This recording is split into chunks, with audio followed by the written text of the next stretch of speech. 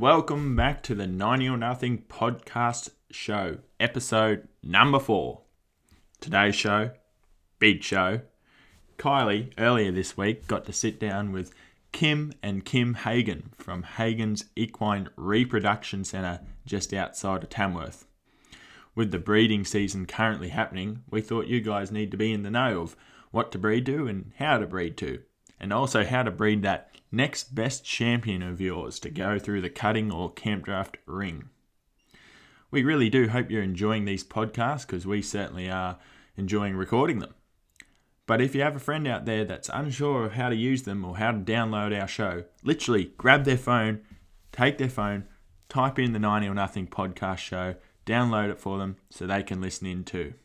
Once again, ladies and gentlemen, this show is all made possible by our good friends Camp Draft Training Online, but a little bit more about them later on. Hope you enjoy.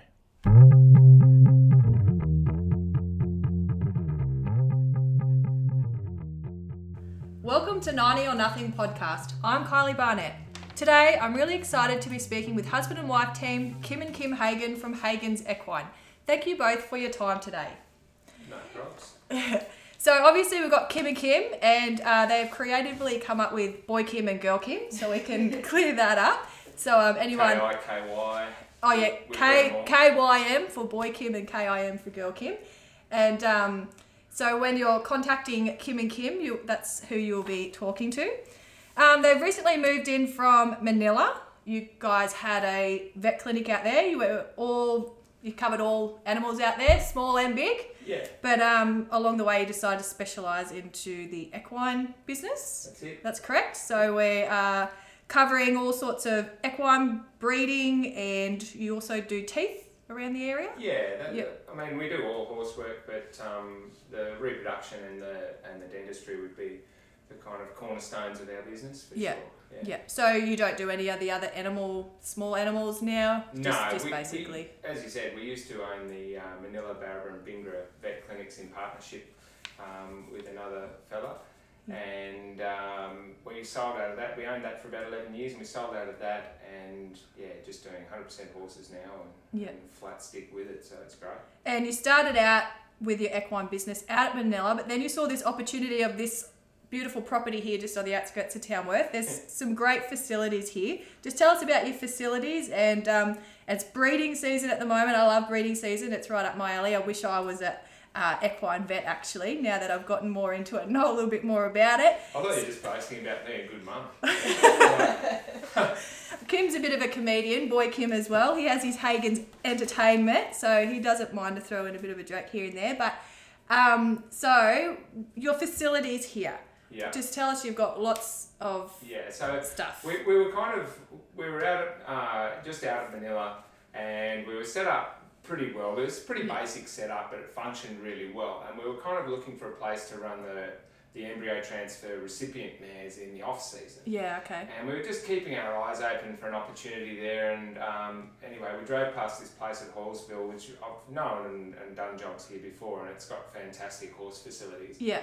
And it was up for sale, and I thought, geez, that could work really well. And the kids are probably the ones that are most disappointed with the whole deal, because they've gone from our perfect house, our custom-made house in Manila with some rudimentary but functional horse setup, to a fantastic horse setup with an extremely rudimentary house.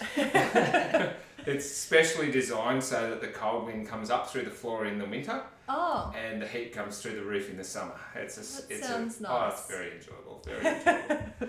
I must admit, I have seen the house that you guys originally lived in. It was a beautiful house. Yeah. But the facilities here obviously outweigh the house. Like, we stepped straight into a couple of sheds with some really nice sized stables. Yeah. We turned one of the stables into a crush area and one of the stables into a lab for all our semen processing and embryo transfer work. And the rest of it, we've got 8 steel day yards that are all irrigated in a normal season. Okay, yeah. And then we've got about 6 or 7 paddocks, smaller paddocks, and then within that we can break those up into smaller yards. The whole place is made into laneways, so it's easy to move mare and foal combinations around. It's easy to move fairly unhandled horses around. Yeah. Put them straight onto a truck if we need to.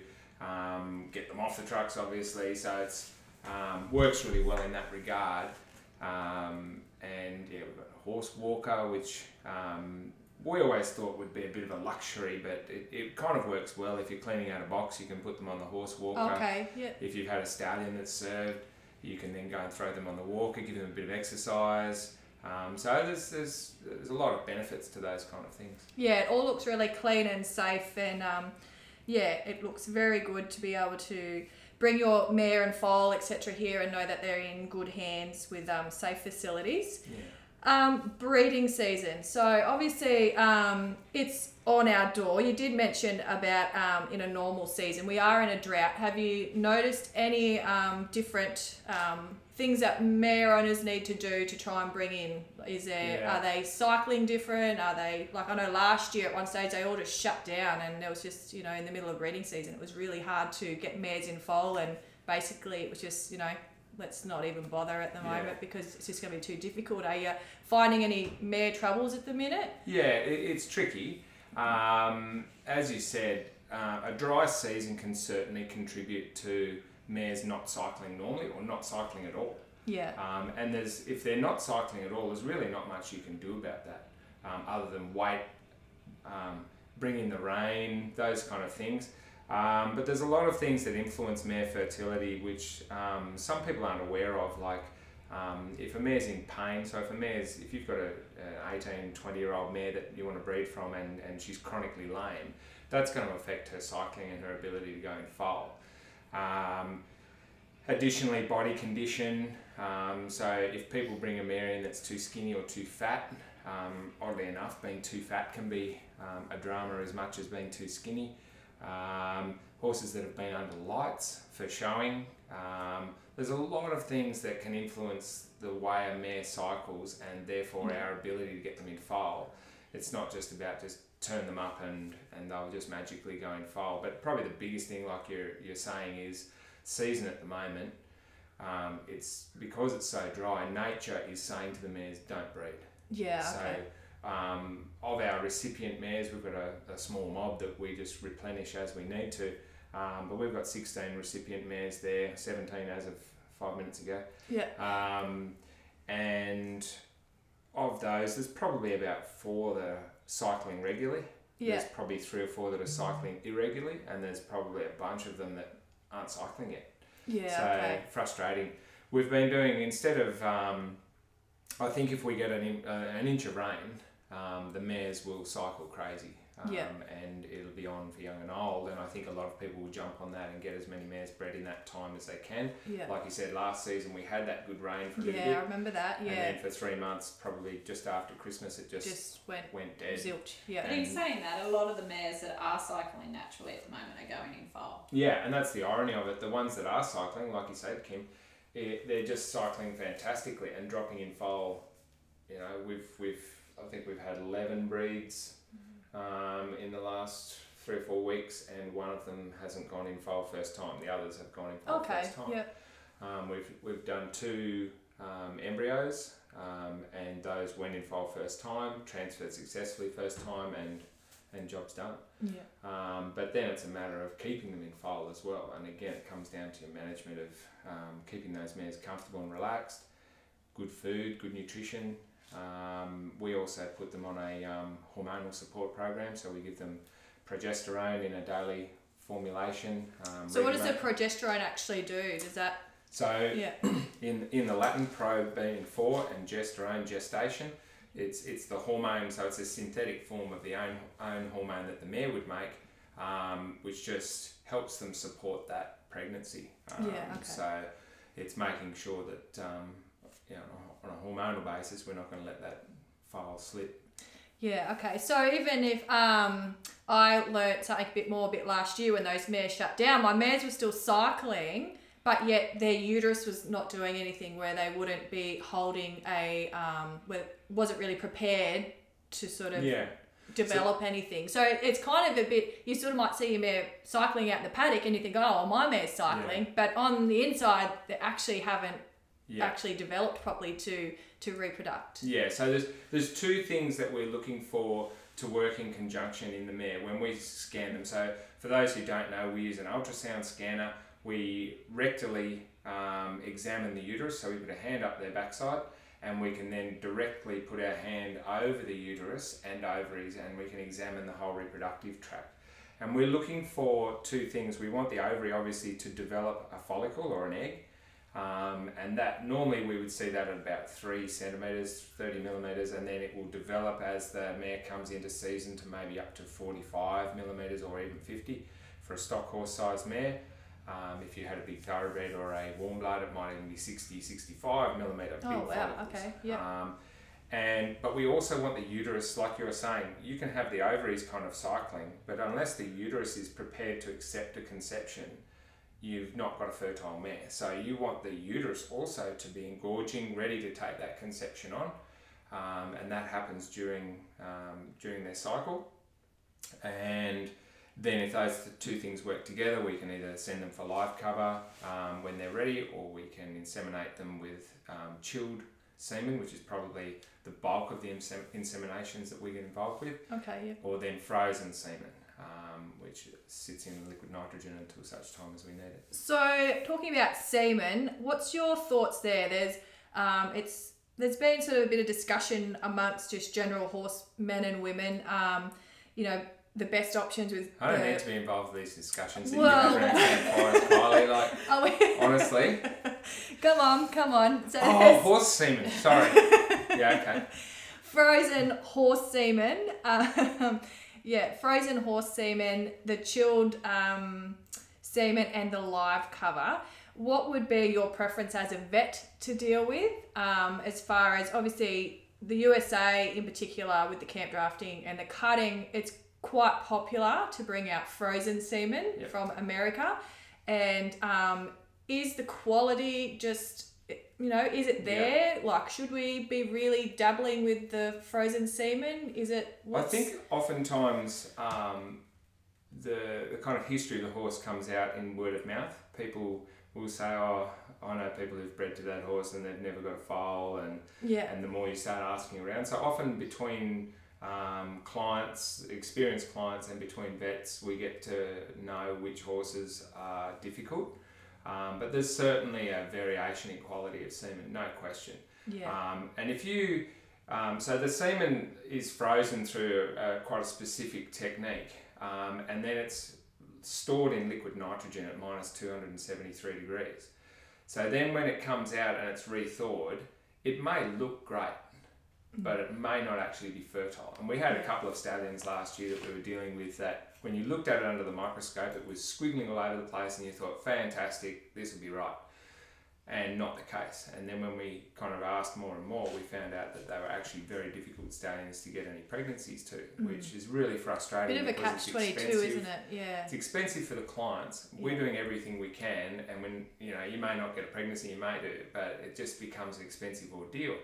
Whereas if you look at semen under the microscope and it's not moving, you know it's bad. Yeah. So that's a simple situation, and I can say to the owner, you're unlikely to get a pregnancy. Yes. Having said that, all you 16-year-old girls, it only needs one. We did have one of those last year. We had one of those. The chilled semen turned up and it was virtually dead. Like when I'm looking at it under the microscope, and chilled semen sometimes takes 5 minutes to warm up, and when you're under the light of the microscope, it normally warms up in happy days.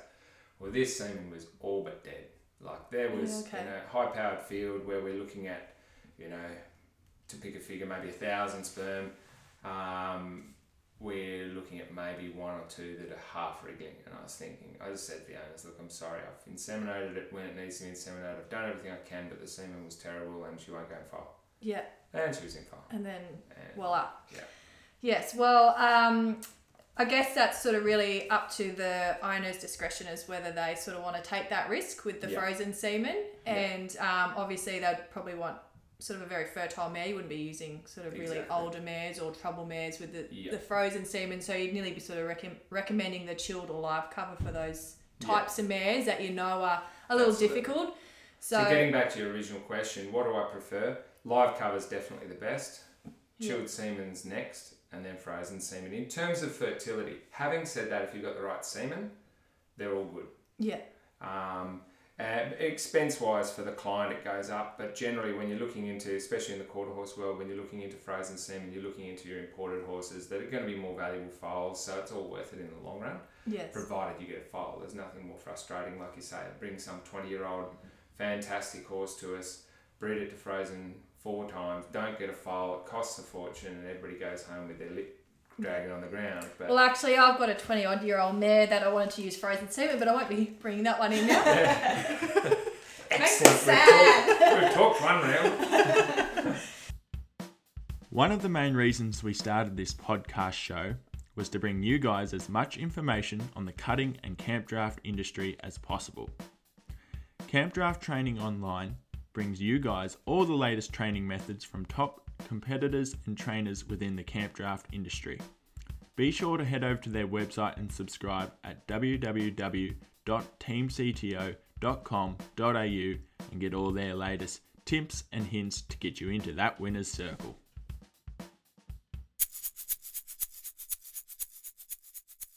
Back to the embryoing, the pros and cons of embryoing, because I think people can get really disappointed at the thought they're bringing their best mare in, they're spending a lot of money on semen, they're spending the money on preparing the mare, and then you don't get a result at the end. Yep. And obviously you guys are trying your best, Yep. but that's just sort of the way it's going. It can happen, Yep. can't it? And there's a lot of processes along the way. So just for those who don't know how embryoing works, what is the process there? Just a quick the basic overview. Obviously, it's quite sort of involved from a vet's sort of terminology, but just for the people out there, when they drop their mare off and they're expecting a foal in another mare at the end of the day, what's the process there? So the simple concept of embryo transfer is that you bring your super valuable mare, and that may be dollars valuable, it may be emotional value, whatever. You bring your top mare to us, and we will get that mare pregnant to whichever stallion you choose. And then at around about 7 to 8 days pregnancy, we take that embryo out of that mare and we put it in a recipient mare to carry the foal. So if you've got a valuable mare that's still on the competition scene, then you've got that option to keep riding that horse through competition. It may be that you think the mare's too old or too sore, maybe, in an old competition horse to carry a foal. So those are the kind of benefits of using embryo transfer. It also, you can get multiple foals per year, and those foals can be registered. So again, if you've got a valuable horse that you want to get 2 or 3 foals out of that year, that gives you a great option to do that rather than just a single, as you would normally through a natural carrying. Yeah. It's as simple as, well, on paper it's as simple as that. We bring the mare here, we prepare her as normal, so we will do rectal scans to find out where she is in her cycle. We would then prepare her ready for insemination, be that live cover, chilled or frozen. We inseminate her, and then 7 days plus 1 after they've ovulated, we would then flush them. Now, we can't tell if a mare's in foal until they are, say, 12 at least days in foal. So we're flushing them at 8 days in foal. Yeah. And so it's a bit of a wait and see. Yeah, okay. And basically what we do is we put a fluid into the uterus, we slush it around, and then we put it back through a sieve, a very fine sieve, and we check out what we've got in the sieve under the microscope. We find the embryo, prepare it, Hopefully. put it in, Yeah. prepare it and put it in the recipient mare. And the recipient mare also needs to be at the same stage in their cycle. So we're normally preparing 2 at least mares as recipients per horse that we've got a donor. Yeah. So that in itself is quite a it's- bit of a task in itself, preparing that other mare to be in sync with that. And it can be challenging again. And time consuming. We've not got a lot of horses that are cycling regularly for us, so it gets down to a real management issue on how to manage those horses and not overwork them and not underwork them and have them ready for those mares. Yeah. So that's probably where wife girl Kim comes in. She's a bit of the backbone of the business. I must admit, Kim does all the veterinary work, but you take all the phone calls, you know what mares are cycling. It's a real juggle to try and the record keeping. You've got to keep your record keeping because once... Her record keeping's even better than mine. Well, I must admit, Ben and I both have recip mares from last year, and we were arguing yesterday. They're both about to foal. We can't remember which... Ben's is first, but neither of them have foaled. She's gone overdue and mine's due, so we're sort of waiting to see whose foal comes out first. Yeah, I think Ben's is about 3 days ahead of yours. Yeah, well, we need to know which one's got the white star and which is the plain one because I think we're discovering... Yours is number 11. Okay, I'll have to have a look because... she's got 11 brand on it, you'll be right. Okay, well, I'm glad. See, this is why we need you in the business because we have no idea which ones... We should have left the collars on them, but we didn't. So, yeah, no, you've got the number 11 and Ben's got one called Liberty. They've all got interesting names. Great. Well, thank you. Well, that's why girl Kim is really good at her job because she would have seen numerous recips last year doing this and... yeah, I remember numbers. Yeah, so you are good with numbers, I must admit. Yeah, I enjoy the management of the recips and you've just got to keep your records because if you forget what something is, you can go back and look to what they were the day before or the week before. So my day book is my Bible, basically. Yeah. Kim and I, our kids used to go to school together, so we used to have very sort of inappropriate conversations at the pickup where we would talking about semen again. Talking about semen and horse vaginas and all the sorts, and then we sort of look around and go, "Oh, hang on." Our boys get very embarrassed walking around the streets with me when I answer the phone. So I could see you two chatting away at primary school about vaginal confirmation. Yes. So yeah, I think our fellow they all know we're mad. So yeah. So I think we've broken them in to our talk, but So other than the reproduction, you also have the Hagen's Entertainment. Is that right? Are you still doing any of that at the moment? Yeah, yes is the loose term. We're so busy with work that it's very difficult to kind of get involved. So we do a little bit of entertainment around horses. We've got some horses that we do some Liberty work with, and I kind of combine music and comedy with horses. So we tend to parody songs and then play guitar on the back of the horse and sing some songs and those kind of things. We also just do various comedy acts, and we tend to do half a dozen ag shows a year and a few others. He regularly comes home and goes, "Got a new idea," which makes me very nervous. And generally she goes, same kind of response. Oh, right.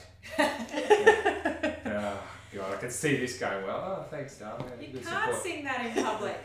Yeah, but I was lucky enough to go to America with our oldest boy, Dusty, in January to the National Western Stock Show over there in Denver, Colorado. Yep. And we did the same kind of things over there, kind of, singing on a Liberty horse and carrying on. And like that kind of opportunity to get overseas is just awesome. And definitely get one of the boys overseas each time is and in saying that too, you do have 3 boys which are really full on. That there's Dusty, Harry and Ned, and they're all very competitive at sports and very good with their horses and camp drafting and all the rest. So, and obviously they're part of the entertainment when they get in there. Slaves.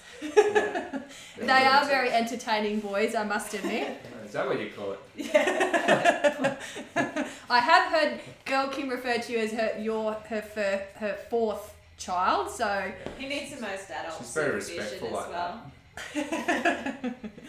So, and also just a bit of history about you both. You both were originally into the endurance and quite heavily involved there and was very successful. Yeah, I endurance from when I was about 7 or 8. Yeah. A long time ago. A long time ago. It wasn't that long ago.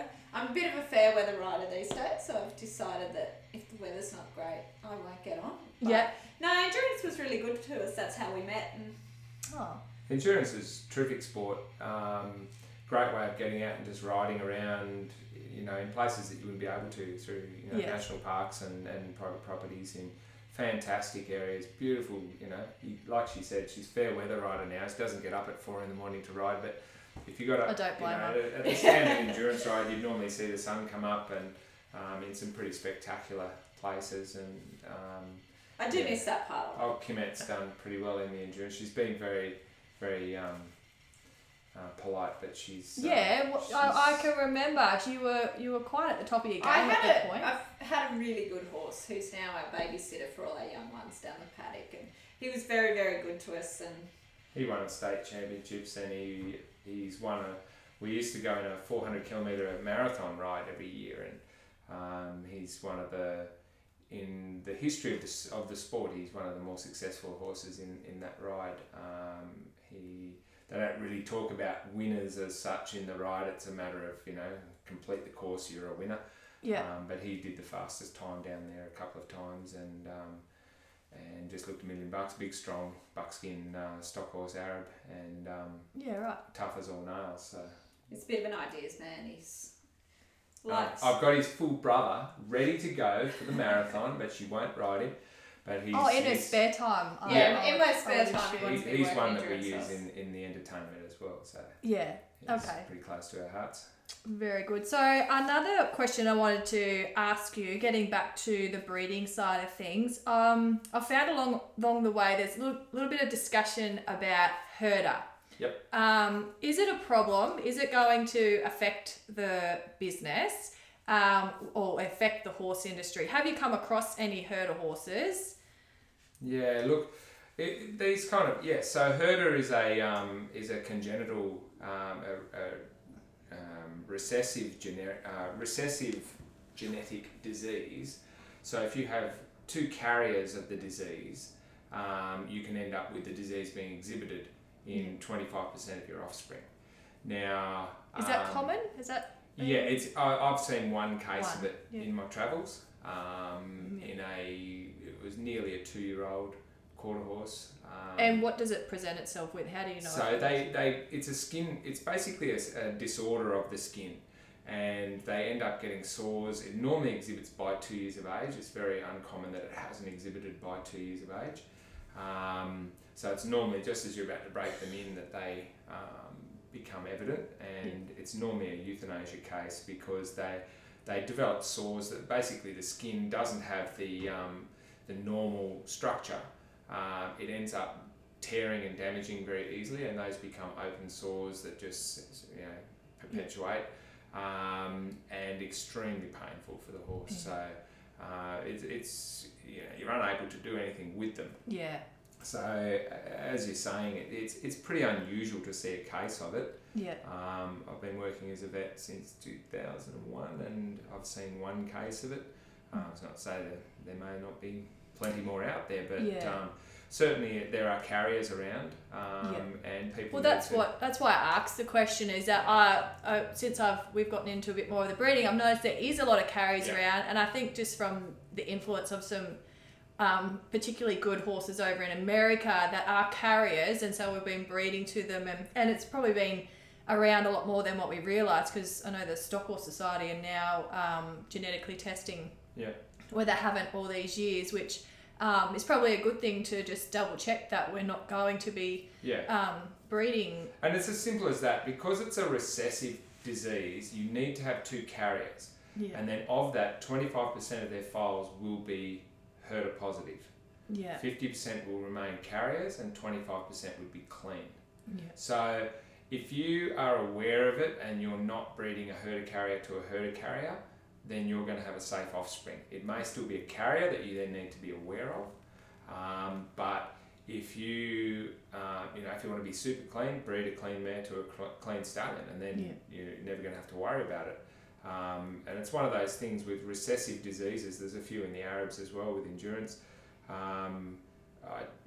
If the breed societies wanted to get tough on it, they could just say no stallions can be registered if they are carriers of these diseases. Now, obviously, that's going to impact the industry in the quarter horse world. Oh, it would be massive. Beyond, there are so many. It just wouldn't happen out there at the minute. Right. So, probably from an education point of view, the simple thing is don't breed a carrier to a carrier. Yeah. So you're fine if you just check up that if you've got a carrier mare, or you breed to a horse that is a non-carrier, which I think you can just check that online, or it's probably, particularly if you've got a carrier mare, you'd want to double check with your stallion owners. I know myself, it's kind of a little bit hard. You sort of have to dig around a little bit. Sometimes they don't have it very clear, but I think it's something like a H/NR if they're a carrier, and N/N if they're not a carrier. So I think you do, if you've got a carrier mare, you sort of got to really make sure that you're not breeding, because it's not up to you guys to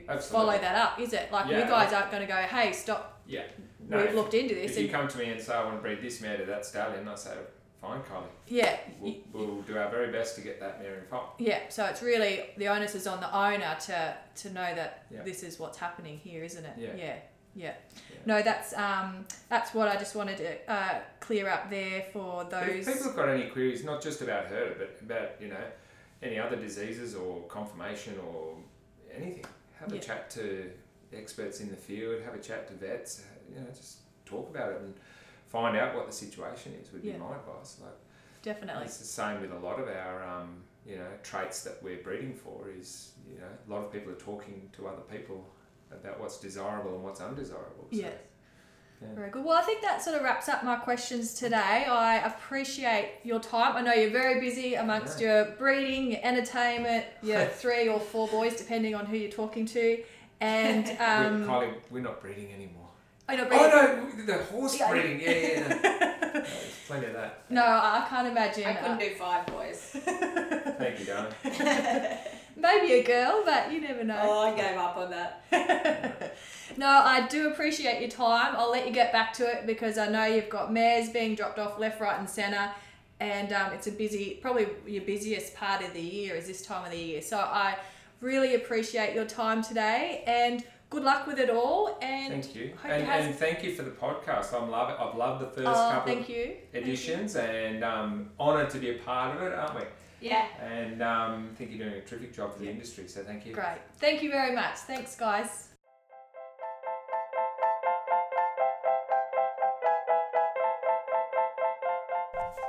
Thanks for listening in today. I hope you all enjoyed our discussion on horse breeding. I personally find this topic really interesting. If anyone has any other further questions surrounding this topic, be sure to message us on Facebook, and I could possibly put you in touch with Hagen's Equine, and or it may create another really interesting topic for us to discuss on the 90 or Nothing podcast. A few personal takeaways regarding breeding today. Number 1, while embryoing can be a great solution to get quality foals on the ground and possibly multiple foals, and you can continue competing on your mare, I think you really need to know your mare and her breeding capabilities, and also the semen selection. It can be a really disappointing thing when you spend all that time and money with your mare and not get the results. So I think if you can do your homework, it'll make it a lot easier for the vets to be able to do their job. Second of all, continuing on with the stallion semen, I think definitely do your research. Ask about quality of the semen. Ask the owner what their thoughts are on it. Hopefully they're honest enough if the semen hasn't been great, just to sort of give you the heads up. But yeah, ask about, there can be a little bit of negative talk out there, so try and read between the lines and take on what you think might suit your mare and what you want. Number 3, herder. Do your research. Particularly if you've got a herder mare, you're going to have to really look into making sure you don't breed to a herder stallion. I'm not sure if I said it right in the podcast, but it's actually a herder horse is an N/HR. You can look this up online, particularly if they're quarter horses, and search up the stallion name and go into the genetics section and see whether they're a carrier or not. Hopefully most stallions will have it on their stallion advert or in their contract or something like that to give you the heads up. But really do your research. It's definitely something that's manageable, and it doesn't affect the horse if they're a carrier. It's just as long as you don't breed a carrier to carrier. So thank you all for listening. Happy breeding. Hope you all get some healthy foals on the ground, and we look forward to seeing these horses in the future years. Good luck.